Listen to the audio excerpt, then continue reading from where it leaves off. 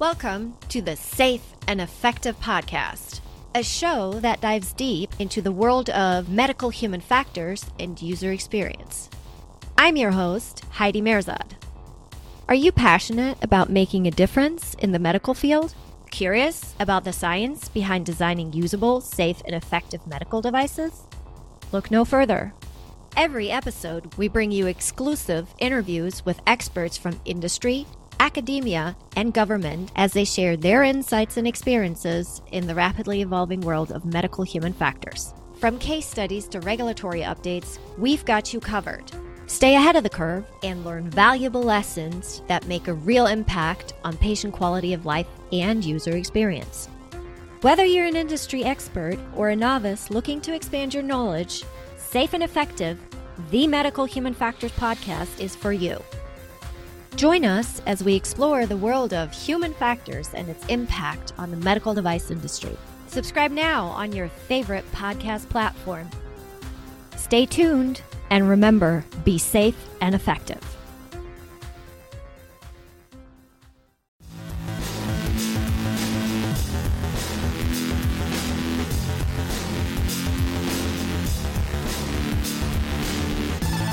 Welcome to Human Factors Cast, your weekly podcast for human factors, psychology, and design.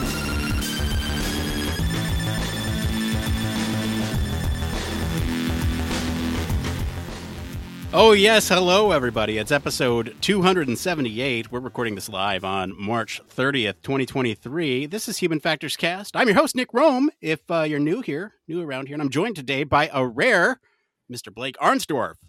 Super rare, but it's good to be back. Thanks for having me, Nick. Hey, hello, Blake. everybody. Hope it's a good day. Thank you for being on the show. Barry is out on holiday this week. He'll be back soon. We got a great show for y'all tonight. We're going to be discussing the Future of 2023 report. Then we'll be answering some questions from the community, covering topics such as how to deal with defensive and uncooperative product owners and developers, what to do if you're feeling hopeless, and advice to you long-timers that are getting burned out. But first, some programming notes. Hey, this is an exciting thing. Healthcare Symposium. The Human Factors and Ergonomic Society International Symposium on Healthcare and Human Factors. It's a long name, but we have coverage for you coming soon. Elise is out on assignment. She is out there gathering a bunch of interviews with folks that are going to be, from what I hear, amazing. Right, Blake? That's the word on the street. They're going to be more than amazing. They're going to be absolutely epic, and I can't wait for y'all to hear them. I'm excited to hear them too. In fact, I haven't actually heard them. The symposium actually wrapped up, I think, yesterday. Is that right? Or earlier today? Yep. Something like that. I think it was yesterday. It just wrapped up. So we're still getting all that audio packaged up, sent out for you. But look forward to that. And speaking of the Healthcare Symposium, if you weren't aware, there was an announcement there by Heidi Mehrzad, who's been on the show before. Heidi is going to be the host of her very own podcast here in the Human Factors Cast network of podcasts. It's called Safe and Effective, the Medical Human Factors Podcast. The trailer is live now. You can go and subscribe. It's coming in April. We've been working hard on that for the last couple months, so I'm really excited for you all to hear that. It's something, like I said, we've worked hard on it for the last couple months. This has been years in the hopper that we've been trying to kick off for years. So we're really excited about that. Of course, there's 1202. Barry's not here to tell us about it this week, but he is really excited about that interview with Jenny Radcliffe, who is the People Hacker, the other Human Factors podcast that you see when you search in Human Factors. So go check that out on 1202. But for now, it's time we get into the news.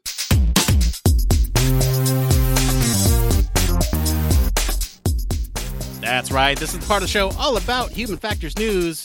Blake, what is the story this week? All right, this week we're talking about the future of work in 2023. So the shift towards remote and hybrid work models is permanent and has significant implications for the future of work.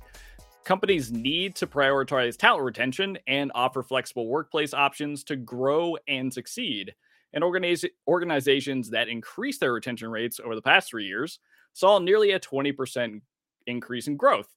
Remote working strategies can also drive employee retention, with 65% of executives reportedly using this approach to keep top talent.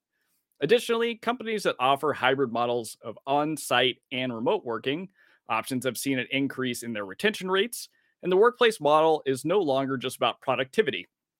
but it's also about providing an experiential and emotional environment for its employees. Automation and digitization are top investment priorities for executives and can simplify work, amplify effectiveness and convenience, as well as increase productivity, usage, and experience. However, it's also important to diversify talent pools and invest in proper training to drive growth and success.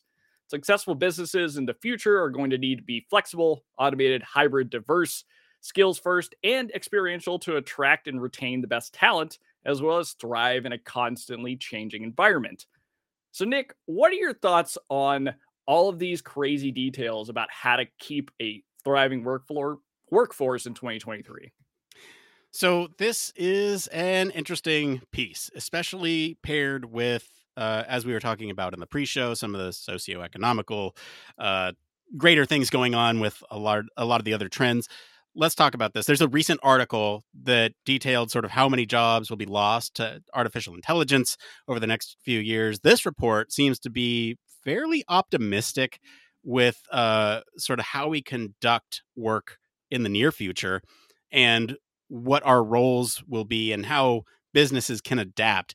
Most of this stuff matches my gut check, but that's coming from a background where I am a remote worker. And and there's some generalizations being made in this article that are mostly due to mostly around centered around various industries, I should say, that are like tech or office jobs where you could work from home. But I think when we talk about the future of work, it's fairly limited with, like, how does this apply to factory workers or other labor intensive jobs? How is the technology that is coming out now, artificial intelligence, virtual reality, augmented reality, they mentioned that in there too. How is that going to impact those types of jobs? And I feel like that's a big blind spot in this report, and maybe it's not meant to do that, but that's kind of where my initial thoughts are. Where are your thoughts, Blake? This is one of those things where I question the methods behind it. I feel like this is just seeming like it's making some intensive claims of like we're seeing increased growth and retention from the past 3 years, and we're also seeing like if you hire the top talent that you're going to have a really good retention rate. However, this seems like it's sampling a very small pool of 2,500 execs in what you kind of mentioned doesn't seem a very diversified set of companies, or enough so that we're getting like a fuller picture outside of the tech realm, which, okay, I get that. But still, I'm wondering what that looks like if we fast forward to in the past 1 to 2 years versus 3 years ago. How does that really work? Because one thing that I'm concerned about here is we're not really seeing the big layoffs that have happened in some of these large tech companies that offer and prioritize that more experiential side of work on top of offering hybrid and remote work.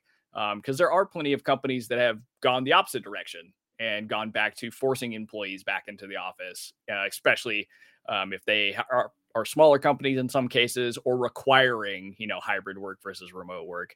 So although it does provide kind of a lighter side to the potential future of work when it comes to remote or hybrid schedules, I'm just not super excited about its small sample size and the focus on execs versus employee experience.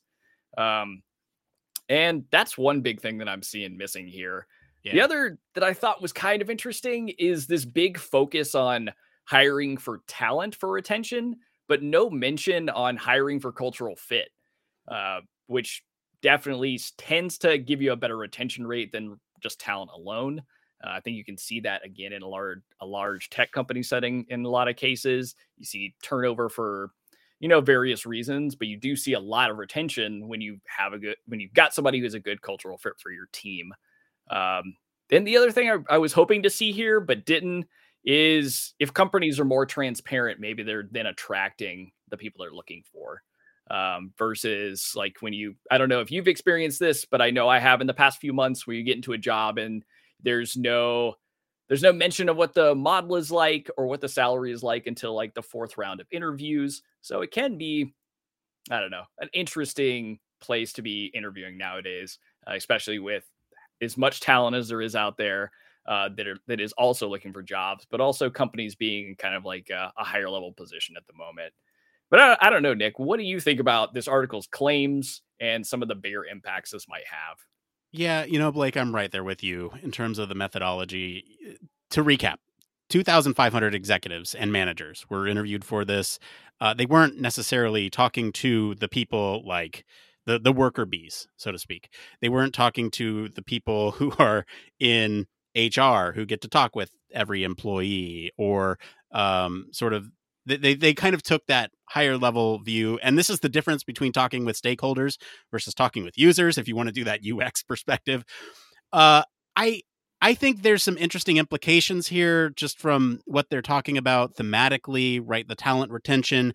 You're right; they are sort of focusing on making sure that those retention rates are focused around the talent, but not necessarily the culture fit. They do mention briefly well-being for the employee, work-life balance, that type of thing, and I think that's really important. I think that's part of culture. It's not the full picture, but it's important to bring into that discussion too. Um, and then when you think about the hybrid work environments, just to recap some of the statistics here, I guess that they've discovered from this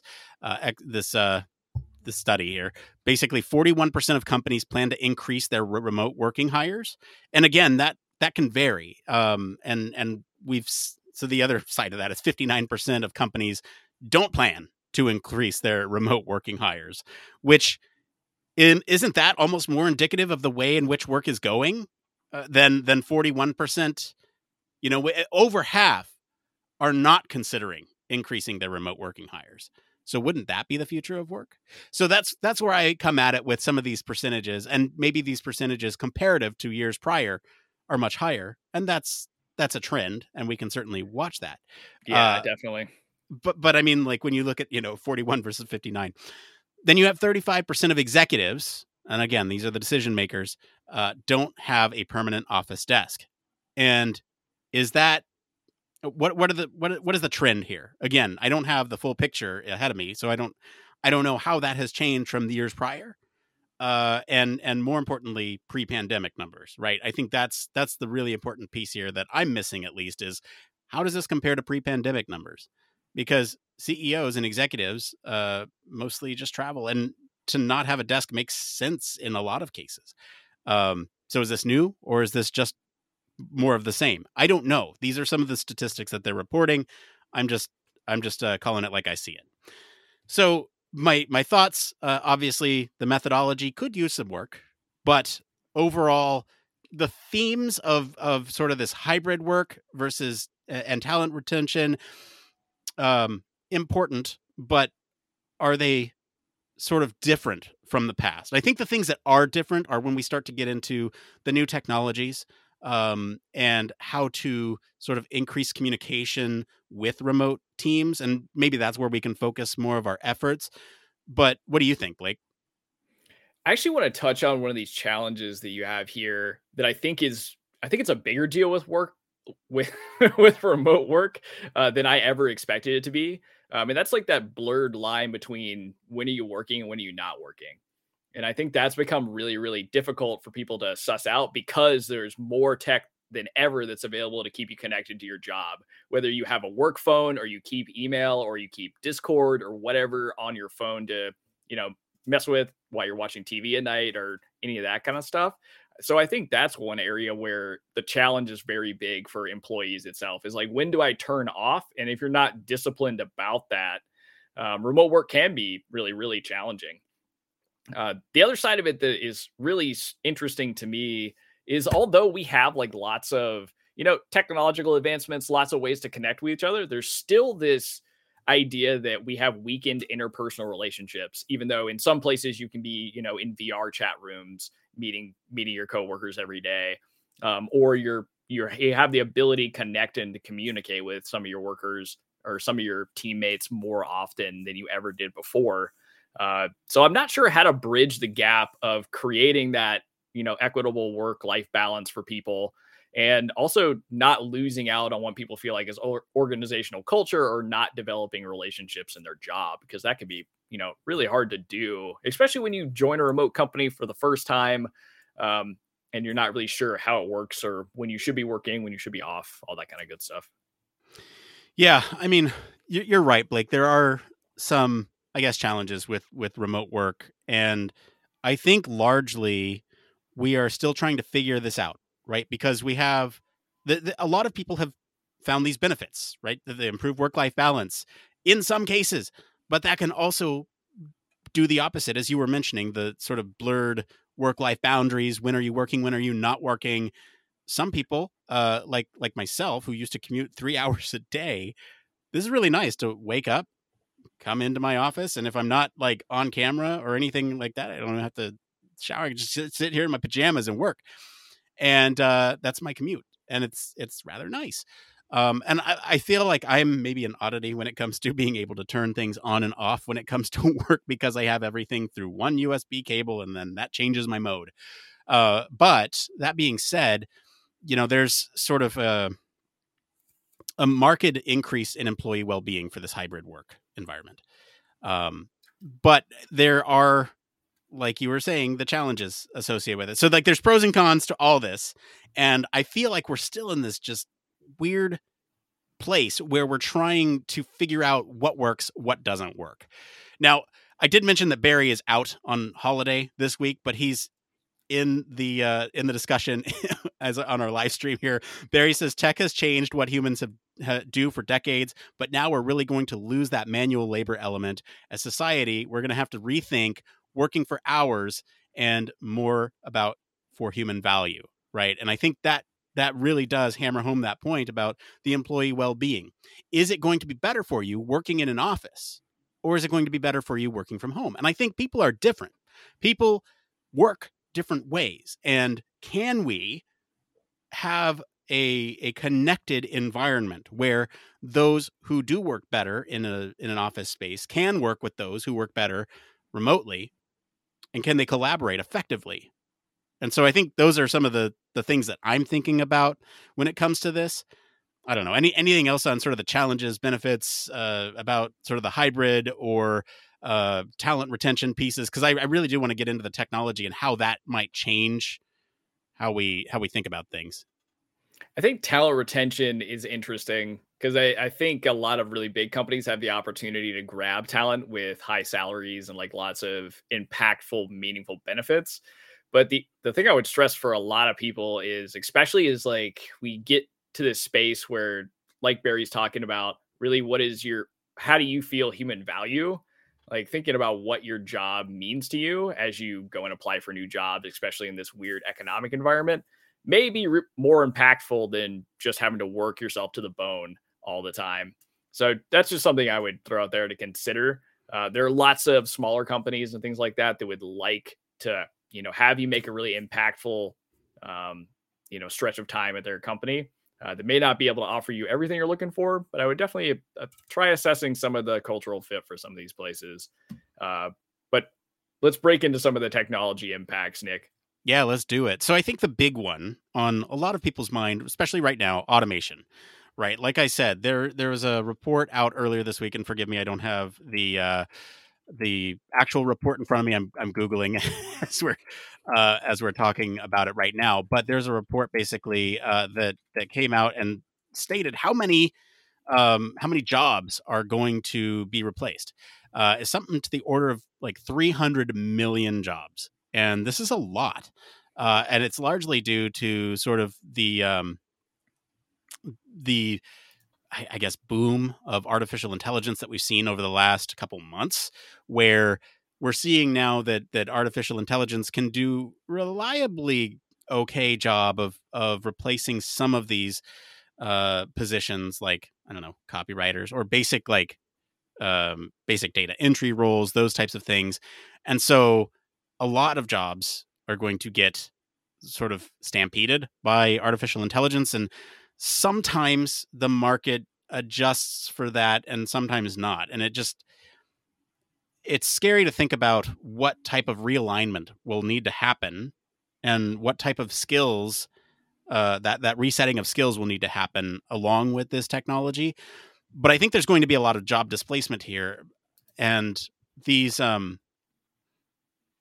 here's another sort of issue with the methodology here is when you talk to executives and you talk to managers, they're not so much worried about it because they're replacing the people with AI. And so you don't have this, I guess, fear or pessimism around the future of work from that perspective. It's missing. It's just that perspective is missing. And so you can imagine a world where there's a lot of people who are really afraid that their jobs are going to be taken over by something that ends with GPT. And to me, it's a fairly brazen, I guess, omission to have in this report. And it bothers me. What are your thoughts, Blake? It's a very tough situation because especially as being somebody who like primarily at the moment is focusing on helping people transition to UX in various capacities in this conversation of, well, the economy is really bad. Like, yes, that will change at some point. It'll go back up and, we'll see another dip later on in our lifetime. But I think the conversation that's not being had is the impact that AI is going to have on a lot of jobs, even the ones that feel like they're secure. Because the thing that I would urge people to think about is it's not necessarily that tomorrow the thing that ends in GPT is just going to take your job. But what will happen is if you ignore all these AI tools and if you ignore the trends of how various tools, whether it's Adobe AI, Chat GPT, whatever, are being used in your field, that's where I think things get really sketchy. Because if you're not like keeping up with trends or being effective in using some of these newer tools, you may end up falling behind. It's like learning a new piece of software for whatever your job is. If you're a UXR or if you're doing like UX design, you're coding, you're learning something new all the time to keep you competitive.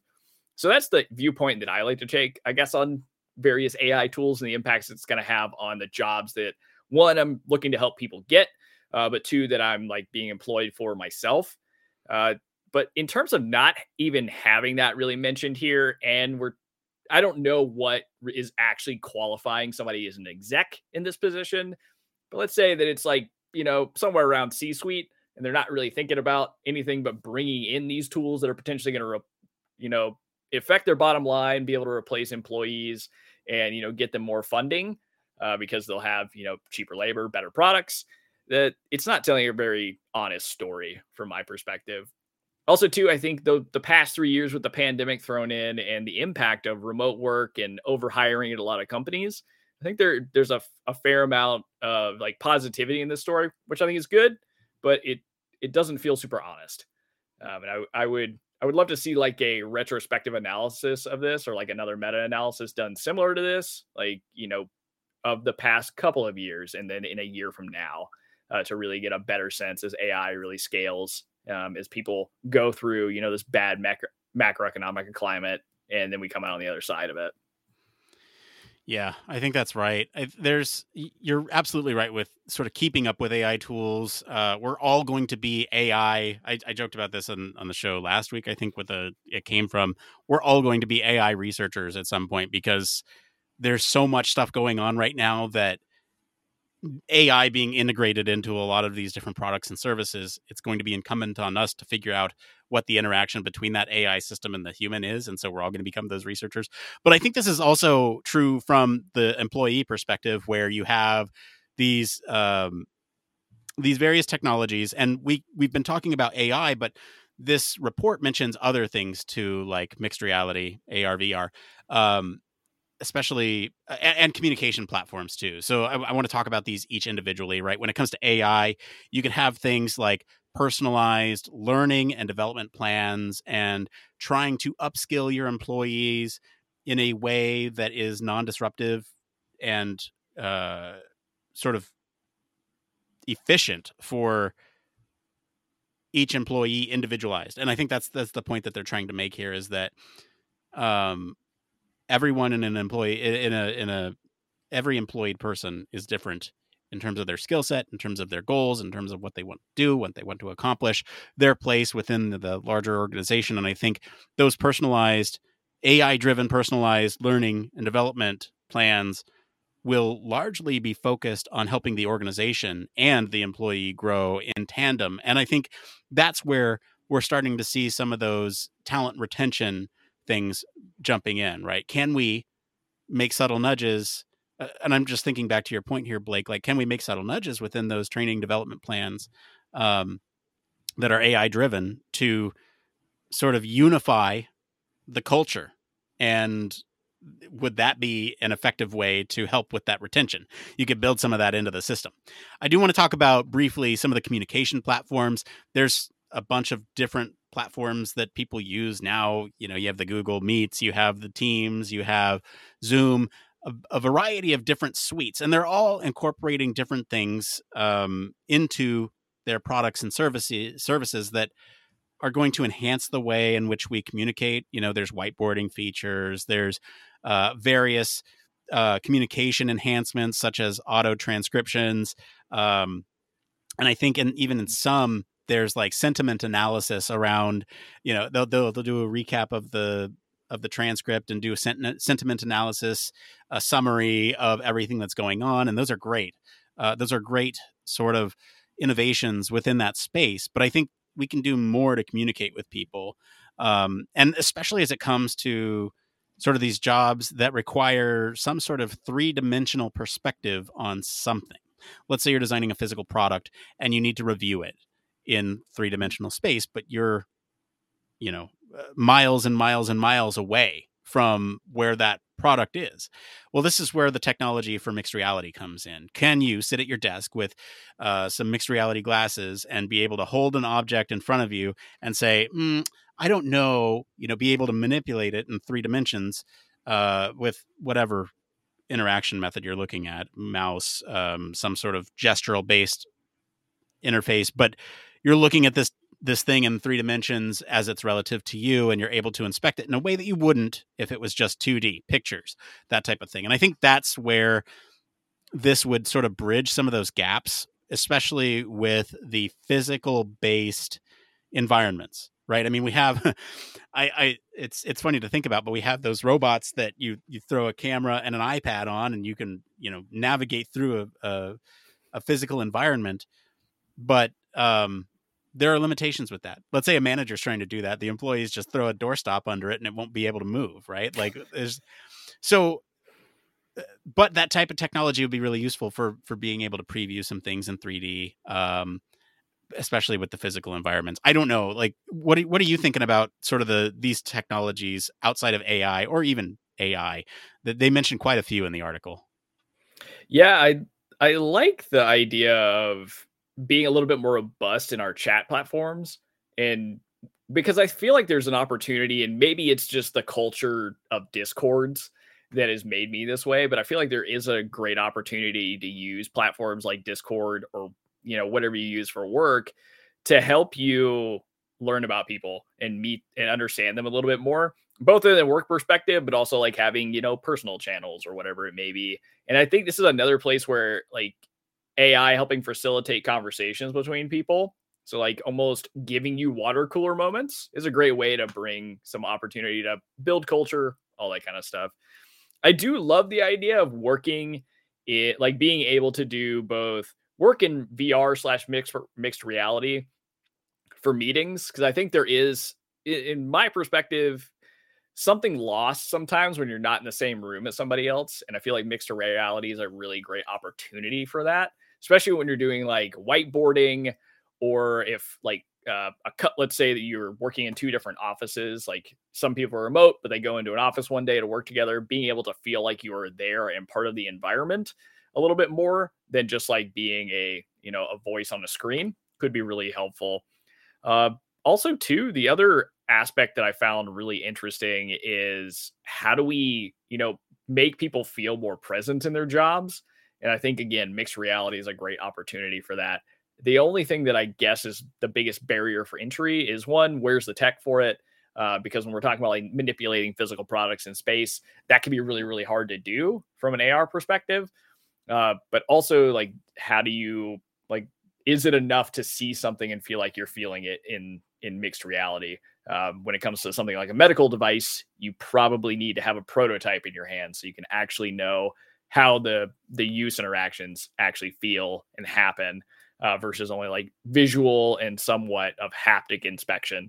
So I think there are some aspects of the job that may never get away from doing everything, in person or having like a physical product in front of you. I think there's a lot that we can do to augment how we work and how distributed companies work together through mixed reality, AR, VR, all that kind of good stuff. Yeah, you're right. You were kind of bringing it up with the different sectors, right? Medical human factors is going to be very different from defense, right? Defense is not something where you can necessarily do everything remote. You need to go into secure spaces to do a lot of your work, sometimes, depending on the project that you're working on.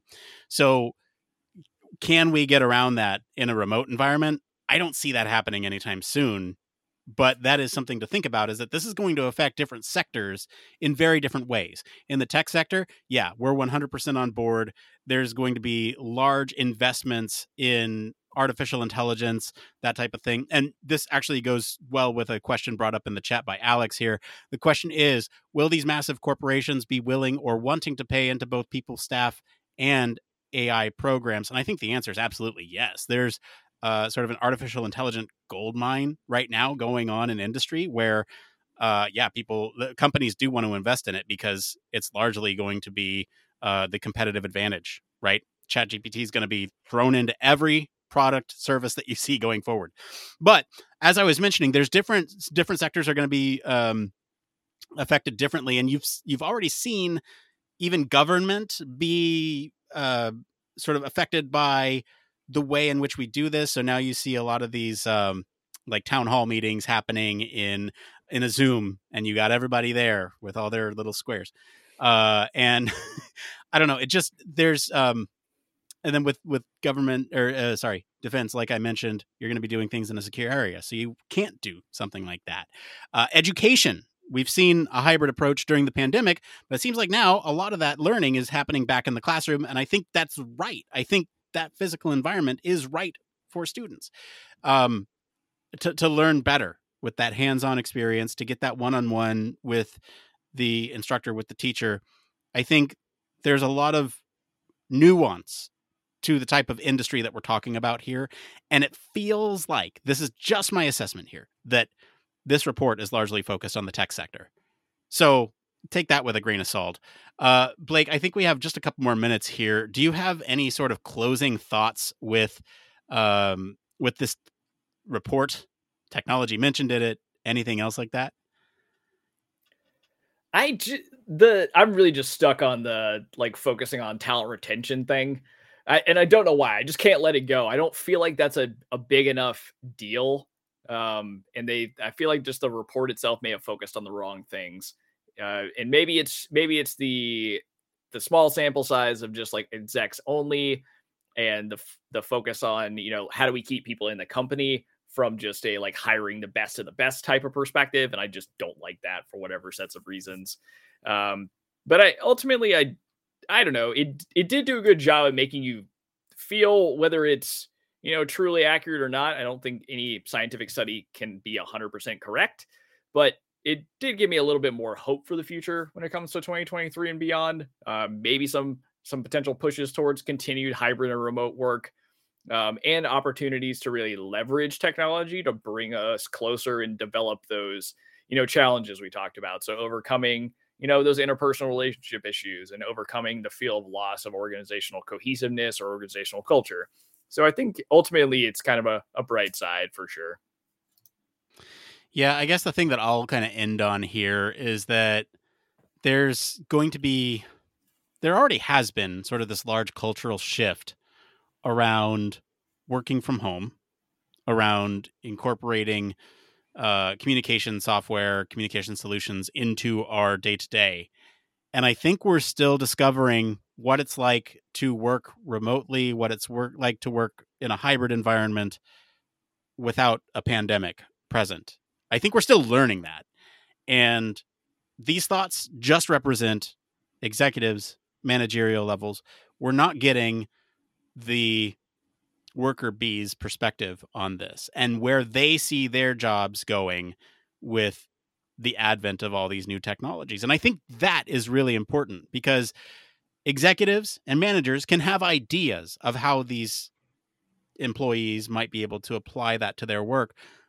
But really, you're not going to get that until you have the person who's sitting there looking at this technology and going, I can use it for this. Wow, that is really cool, right? I've had several of those moments myself where if you were to ask someone higher up on the chain than me, I don't know if they'd have those same level of insights about how artificial intelligence, mixed reality, they even mentioned brain-computer interfaces, which we didn't even touch on here, but how those types of technologies can be implemented in our work.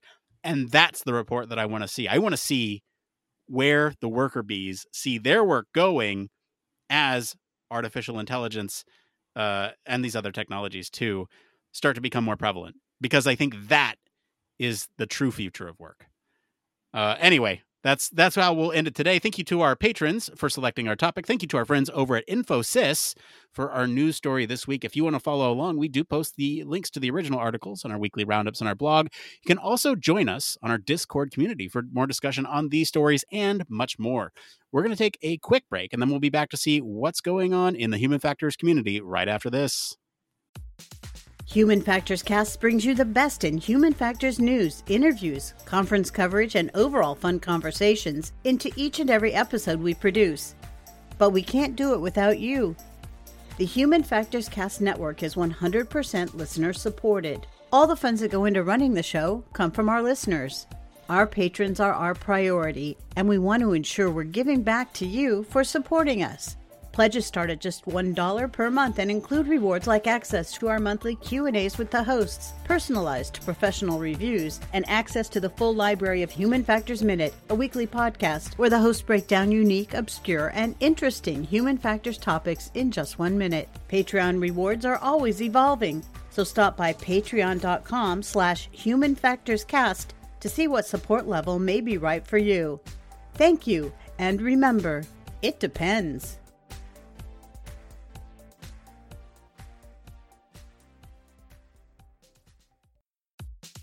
Are you tired of boring lectures and textbooks on human factors and UX? Well, grab your headphones and get ready for a wild ride with the Human Factors Minute podcast. Each minute is like a mini crash course packed with valuable insights and information on various organizations, conferences, usability methods, theories, models, certifications, tools, and much more. We'll take you on a journey through the fascinating world of human factors, from the ancient history to the latest trends and developments. Listen in as we explore the field and discover new ways to enhance the user experience. From the Think Aloud protocol to the critical incident technique, focus groups, iterative design, we'll make sure that you're the smartest person in the room. Tune in on the 10th, the 20th, and the last day of every month for a new and interesting tidbit related to human factors. Don't miss out on the Human Factors Minute podcast, your ultimate source for all things human factors. Oh, yes. Huge thank you, as always, to our patrons. We especially want to thank our Human Factors Cast All Access patron, Michelle Tripp. Patrons like you truly keep the show running. Blake just gave you a virtual high five. If you want a virtual high five, a buck gets you in the door. Hey, we've been doing these dumb commercial reads about various things because AI is great at making dumb commercials. So I'm going to read this one. Ladies and gentlemen, it's time to get excited because we have an amazing offer for you all business savvy folks out there. Are you ready to reach thousands of human factors, psychology, and design professionals with your message? Well, guess what? We have a perfect opportunity for you. Introducing our show sponsor tier. First up, you get 60 seconds of airtime on our show every week for the entire duration of your pledge. That's 4 episodes per month of prime advertising real estate for your business. Instead of these dumb commercials, we'll read those. But wait, there's more. You'll be featured on our homepage and our sponsor page with a permanent link. We'll even introduce our sponsorship and on all of our social media platforms. Wow, look at that. LinkedIn, Twitter, Facebook, all of them. Now, I know what you're thinking. This all sounds too good to be true, but trust me, it's not. The offer is perfect for human factors and design consultant agencies. We know a few of those. Companies hiring human factors or UX professionals. We know a few of those too. Professional organizations or societies, wink, wink, looking to boost conference attendance or promote initiatives, and companies selling specialized hardware or software targeting human factors or UX professionals as a core user demographic. Just imagine the possibilities. All these benefits for just being a sponsor of our show. This offer is limited to one agency, organization, or company at a time. Will only be available again when the current sponsor decides to end their sponsorship. So hurry up. Don't miss this amazing opportunity. you have any questions about the sponsorship, don't hesitate to contact us. HumanFactorsCast.media/contact. We're always here to help you with your advertising needs. So what are you waiting for? Become a sponsor today. Let's make some magic happen. That is really dumb. All right. Yeah, you nailed it. All right. Next part. It came from. It came from. Ah, yes. Let's switch gears. Let's get to the It Came From part of the show, where we search all over the internet to bring you topics the community is talking about. If you find any of these answers useful, give us a like wherever you're watching to help other people find this type of content. We have 3 up tonight. The first one here is from the UX Research subreddit by E278. UX I guess. I don't know. They ask how to deal with defensive and uncooperative product owners and developers. They write, how can I get product owners and developers to be more open-minded when it comes to fixing issues in our app? They get defensive and don't want to prioritize looking into the issues. I'm not sure why they're acting this way, but as a researcher, I want to understand our users and communicate these needs to product. Any advice on how to deal with this? Blake, how do you deal with this? This is the reality, man. I feel like this is your job. Your job is to figure out how to communicate your value to your design team, whether it's product owners, developers, I don't care, marketers. That is part of the job when you get a UX job. That's just how I feel. I'm pretty brazen and open about that. And it's hard to sometimes be an evangelist that doesn't get any kickback. You just get a whole lot of like roadblocks or things getting in your way. So proactively, what can you do? Honestly, you need to talk to your development team and your PMs to better understand why they are refusing to prioritize fixing issues. And 2, if they are roadblocking you from doing your job, like straightforward, like you can't do any user experience research activities, you can't offer up any design feedback. If you're not able to do your job at all, then 1, it could be a sign that you're going to have to actually build the design culture in the company, which can be very hard to do. Maybe it's not something you want to shoulder. But what you can do is talk to your developer and PM separately to understand how they've worked effectively with designers in the past. If they have not, try and understand their communication style. Is there a way that you can better communicate with your development team to actually not be throwing it in their face that it's a bug in the system, but hey, there's a way to look at this as we really want to, impact business outcomes. We're not seeing it through the current design. What if we did X, Y, and Z? And the last thing, if you're a researcher, try your best to, if you have to, data mine. Try and figure out ways that you can actually bring concrete numbers to a PM and say, hey, we're seeing this problem across all of these experiences. If we don't fix it, that's just going to impact our bottom line. And sometimes it's a good time to bring others into the fold outside of the design side. Bring in a DS if you have it, or a data scientist. Work with marketing to understand the population that you're targeting. This is, I think, one part of UX researcher jobs and UX jobs in general that I think people forget is even in 2023, when there's design cultures in a lot of giant companies, it's still on you to really figure out how to communicate that value. But I'm going to get off the soapbox. Nick, what are your thoughts here? How do you help? You're right there, man. I'll step back on your soapbox because explaining the importance of UX research is evangelizing. That's a key part of our job. And understanding what value we bring and making sure that other people understand what value we bring is a big part of it too.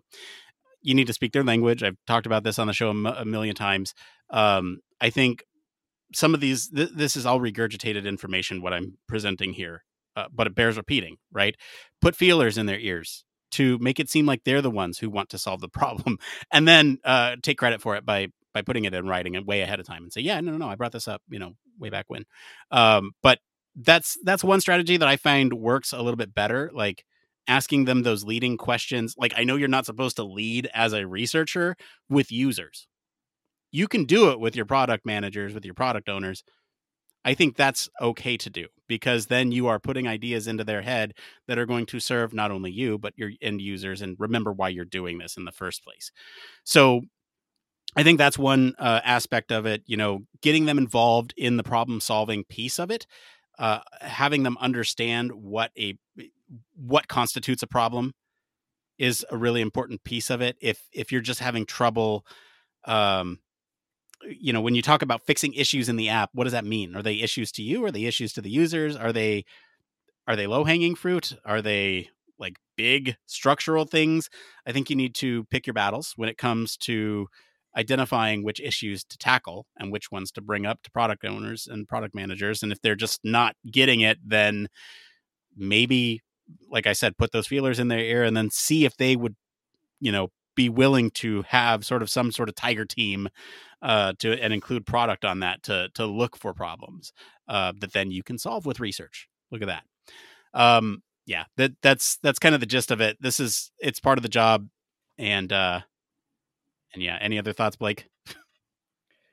I like your get it in writing. I think one major win is getting stuff in as tickets or whatever your system you use, getting in those like bug fixes or getting user experience, design points, tickets, whatever they are, can be really helpful because like at least then you're getting on the board. Maybe they're still getting deprioritized, but you have them written down. So if it comes down to it and things start getting really bad, you've already communicated as much and provided the value, and hopefully it'll continue to come back and be more valuable to them in your sprints. Yeah, biggest thing, just try and figure out how to collaborate best you can, and try as many different tactics as you can pull out of the bag. All right, this next one here is on the UX research subreddit by Preparation. Oh, wait, sorry. OK Preparation 876. They say they're feeling hopeless. As someone who's been laid off twice in the past 6 months and is feeling hopeless about finding a job, do you have any advice or encouraging words that could help me gain new perspectives on my situation? Blake. Yeah, first up, like I'm super sorry that that's happened. I think there's not enough talked about or like trying to empathize with people that this stuff is happening to. I think there's a lot of like you see a post on LinkedIn or something like that. So I'm really sorry that happened. It's not fun. It's not easy. It's a hard time for a lot of people. In terms of getting more excited about the prospects or how to get more encouraged, this is hard. I don't have great answers for this. I'll tell you how I'm doing it. And maybe this helps you. I hope it does in some way or another. One big thing that I found to really get me back on the horse, so to speak, is up-leveling skills. So I have for a long time really enjoyed development and focusing on, that weird line between being a developer and a designer. So I've kind of doubled down on that. And on top of that, I've really enjoyed being a content creator, from being on the podcast with Nick for years to doing video game content creation. So I've kind of tried to figure out how do I bring those things together. And last, I've done some actually very hard introspection about what I'm good at when it comes to my career. And I think that's really helped me identify where I should be putting my energy and where I should not. So I would say that you're in an interesting place where you have an opportunity to really think about your job and your career. And maybe this is an opportunity to educate people on the experience you have. Try learning new skills or, try teaching people. So that's just one or a few kind of like tips you could go through. But ultimately try and find things that just reignite your fire for your job or some kind of hobby around your job. How about you, Nick? What do you think that this person can do or use to hear right now? Yeah, I think commiserating. This is not uncommon. The job market sucks right now, and that's just the way it is. And as mentioned earlier, automation is making things worse because there's upstream effects. It might not necessarily replace your job as a UX researcher, but does that mean that, one researcher can do the work of two with the assistance of AI? And I think there's those upstream effects that we're not necessarily accounting for yet. It sucks right now because not only is that happening, there's all these tech layoffs, but then there's also competing. And if you're in a junior role, you're competing with a bunch of seasoned, people looking for a job too. And that's hard. So what Blake said is right. Upskill, but and develop new skills to help make yourself a little bit more competitive.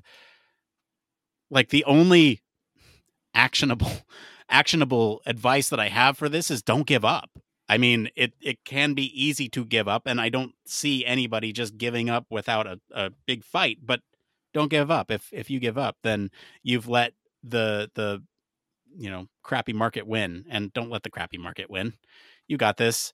There's some additional context in this this question that we didn't get to, but really, I think the thing that is sucky in this situation is that they were kind of blindsided by the second layoff, where they had no indication, and then that job was then posted right after they left. That's not a great situation to be in. I'm sorry. Commiserate with others. There are others in your situation, and talk with somebody who has experienced something similar. I think there's a lot of things that you can share. Sharing your experiences with one person won't make the whole market more competitive, but it might, make you two more competitive. And that's something that you can do too, is like, hey, what's working for you? Oh, well, I'm doing this, that, the other thing. And you share your experiences as well. And having somebody at your level that is going through the same thing is good. And it'll be a networking opportunity too. So that's my advice. It's not a Band-Aid that'll fix everything, but yeah, I actually got one more thing to throw in here. Yeah. And this is harder to do, or easier to say than actually do. But it's something that I found myself doing a bunch, and I don't think enough people try and figure out how to capitalize on it. And it really takes a little bit of self-awareness and a little bit of luck, but try to build your own lane, like somehow, whether it's, I can only really give examples, and like accidental things kind of happen to me.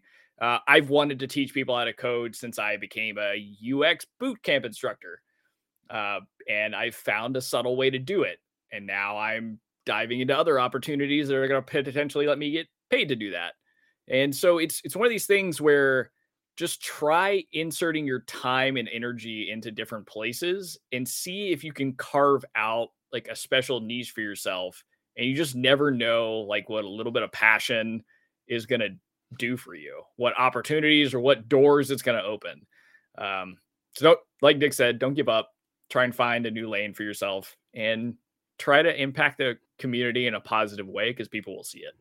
Yeah. Start a podcast. Let me know. I'll help it. I'll make it happen. All right. Next one here. We have 13-year senior designer getting burned out. Any advice? This one's by 7 Cubs on the user experience subreddit. They write, as a senior UXer with 13 years of experience, I'm feeling burned out with my work in UX design. I'm tired of feeling undervalued and unappreciated. Dealing with development teams and stakeholders, is there any advice or path to reinvigorate my passion for UX? Or is it time for me to consider a new career outside of it? Any similar experiences out there that can offer me helpful advice? Wow, I picked some really depressing topics tonight, Blake. What do you think? Yeah. This is, maybe I'm not the best person to answer this, because I've been in this situation like, a few times now. Nick's aware of this. A lot of people that know me are aware of this.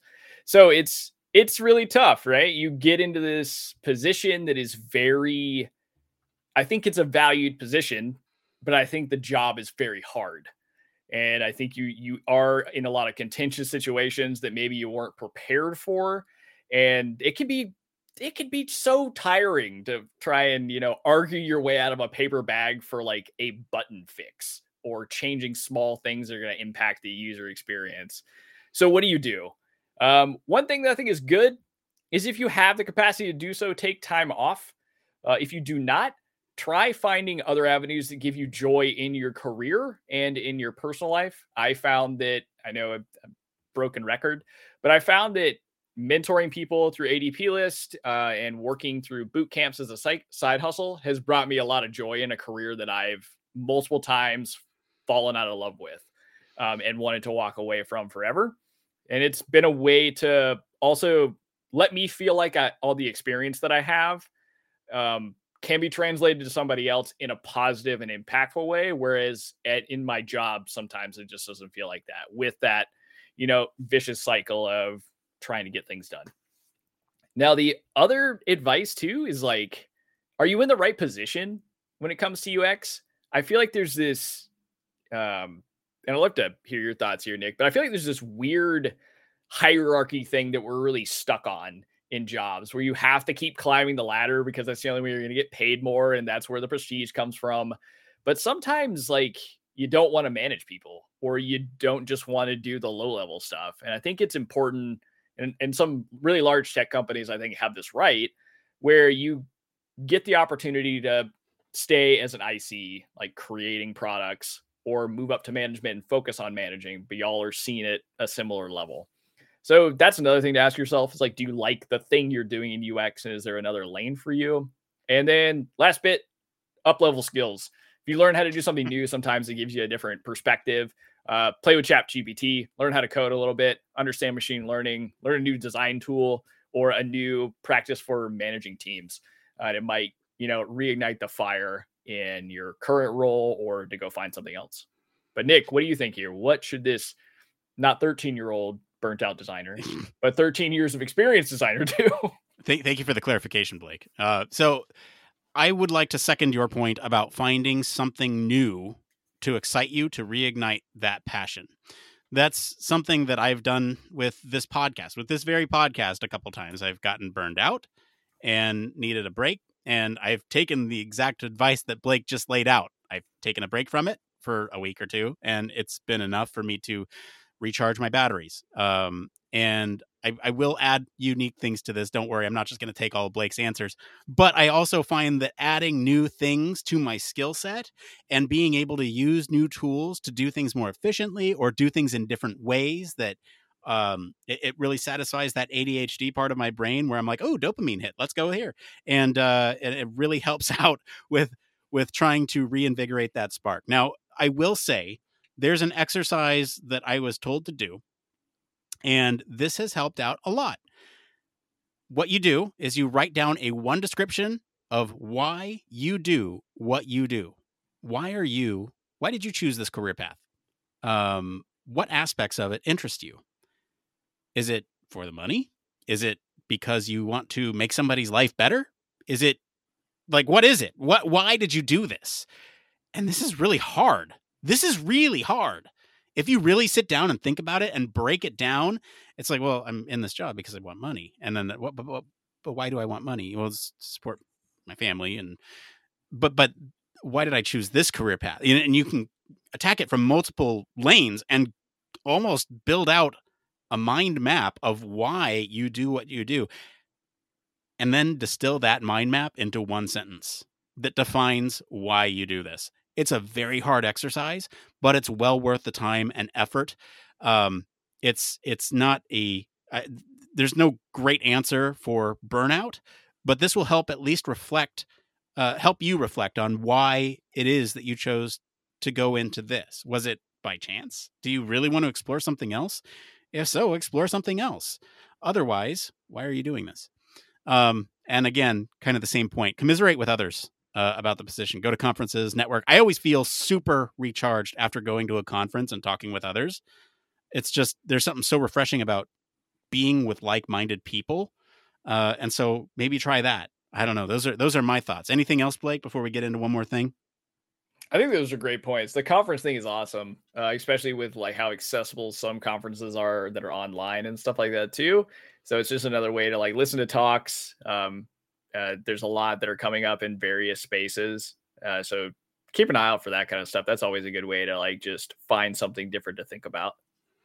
Yeah. All right. Well, let's get into this last part of the show. It's just one more thing. Blake, what is your one more thing this week?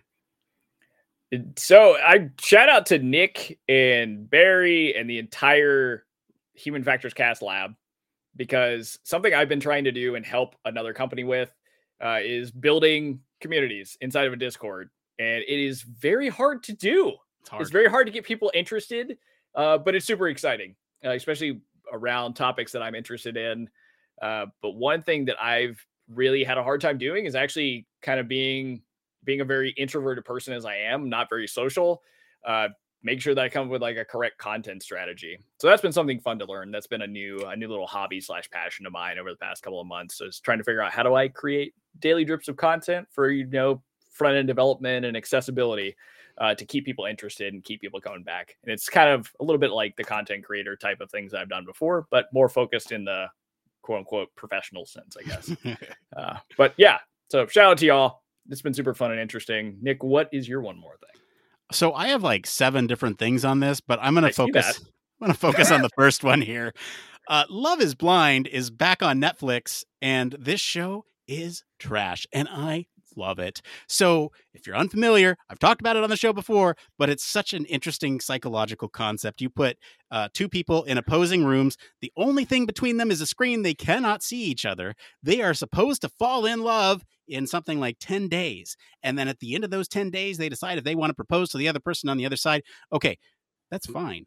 But you're also competing with other people who are talking to the same people that you are. And this season, oh, it's so juicy. I'm telling you, people are falling in love with people. And then they have to break up with those people to propose to other people. And then when they all get out of the pods, they meet the other people that they were talking with. And then there's conversations that happen between those people. Oh, man, it is juicy. And they say this in like the very first couple seconds, but somebody makes a wrong choice about who they want to marry. And it's so juicy. The people on the show are just terrible, and you love to hate them. And they like are just bad. And it's great.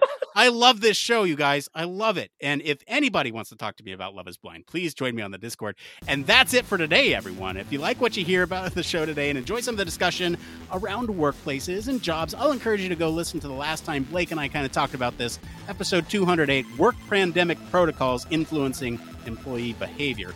Comment with wherever you're listening with what you think of the story this week for more in-depth discussion. You can always join us on our Discord community and visit our official website, sign up for our newsletter, stay up to date with all the latest Human Factors news. If you like what you hear, you want to support the show, there's a couple options for you. 1, wherever you're at right now, stop what you're doing, just leave us a 5-star review. That is free for you to do, and it really helps out the show. 2, if you feel so inclined, if you feel like being social, just tell your friends about us. Word of mouth is really the number one way in how we grow. And 3, if you have the financial means to do so, you want to support the show, just $1 gets you into the door of our Patreon supporters, and that dollar goes a long way. So if you have the financial means to, you want to do that, just it's right there for you. As always, links to all of our socials and our website are in the description of this episode. Mr. Blake Arnsdorf, thank you for being on the show today. Where can our listeners go and find you if they want to talk about, I don't know, how being depressed about losing a job? You guys can find me basically anywhere across social media at Don't Panic UX. As for me, I've been your host, Nick Rome. You can find me on our Discord and across social media at Nick_Rome. Thanks again for tuning into Human Factors Cast. Until next time, it depends. Oh, there it is. Spacecraft, railway locomotives, nuclear submarines, healthcare, jet aircraft, these are all examples of highly technical systems and organisations, and all have one particular thing in common. They all involve humans. Humans who want to do amazing things and are using technology to achieve them. They all have something else in common. They have amazing people ensuring that the users who are involved can do what they need to do, are safe when they do so, and have the optimum user experience.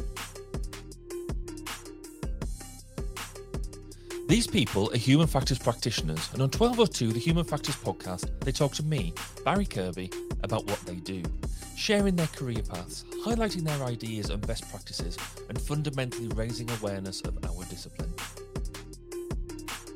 Find us on 1202podcast.com, on social media, and on your favourite podcast directory, because it's more than just common sense.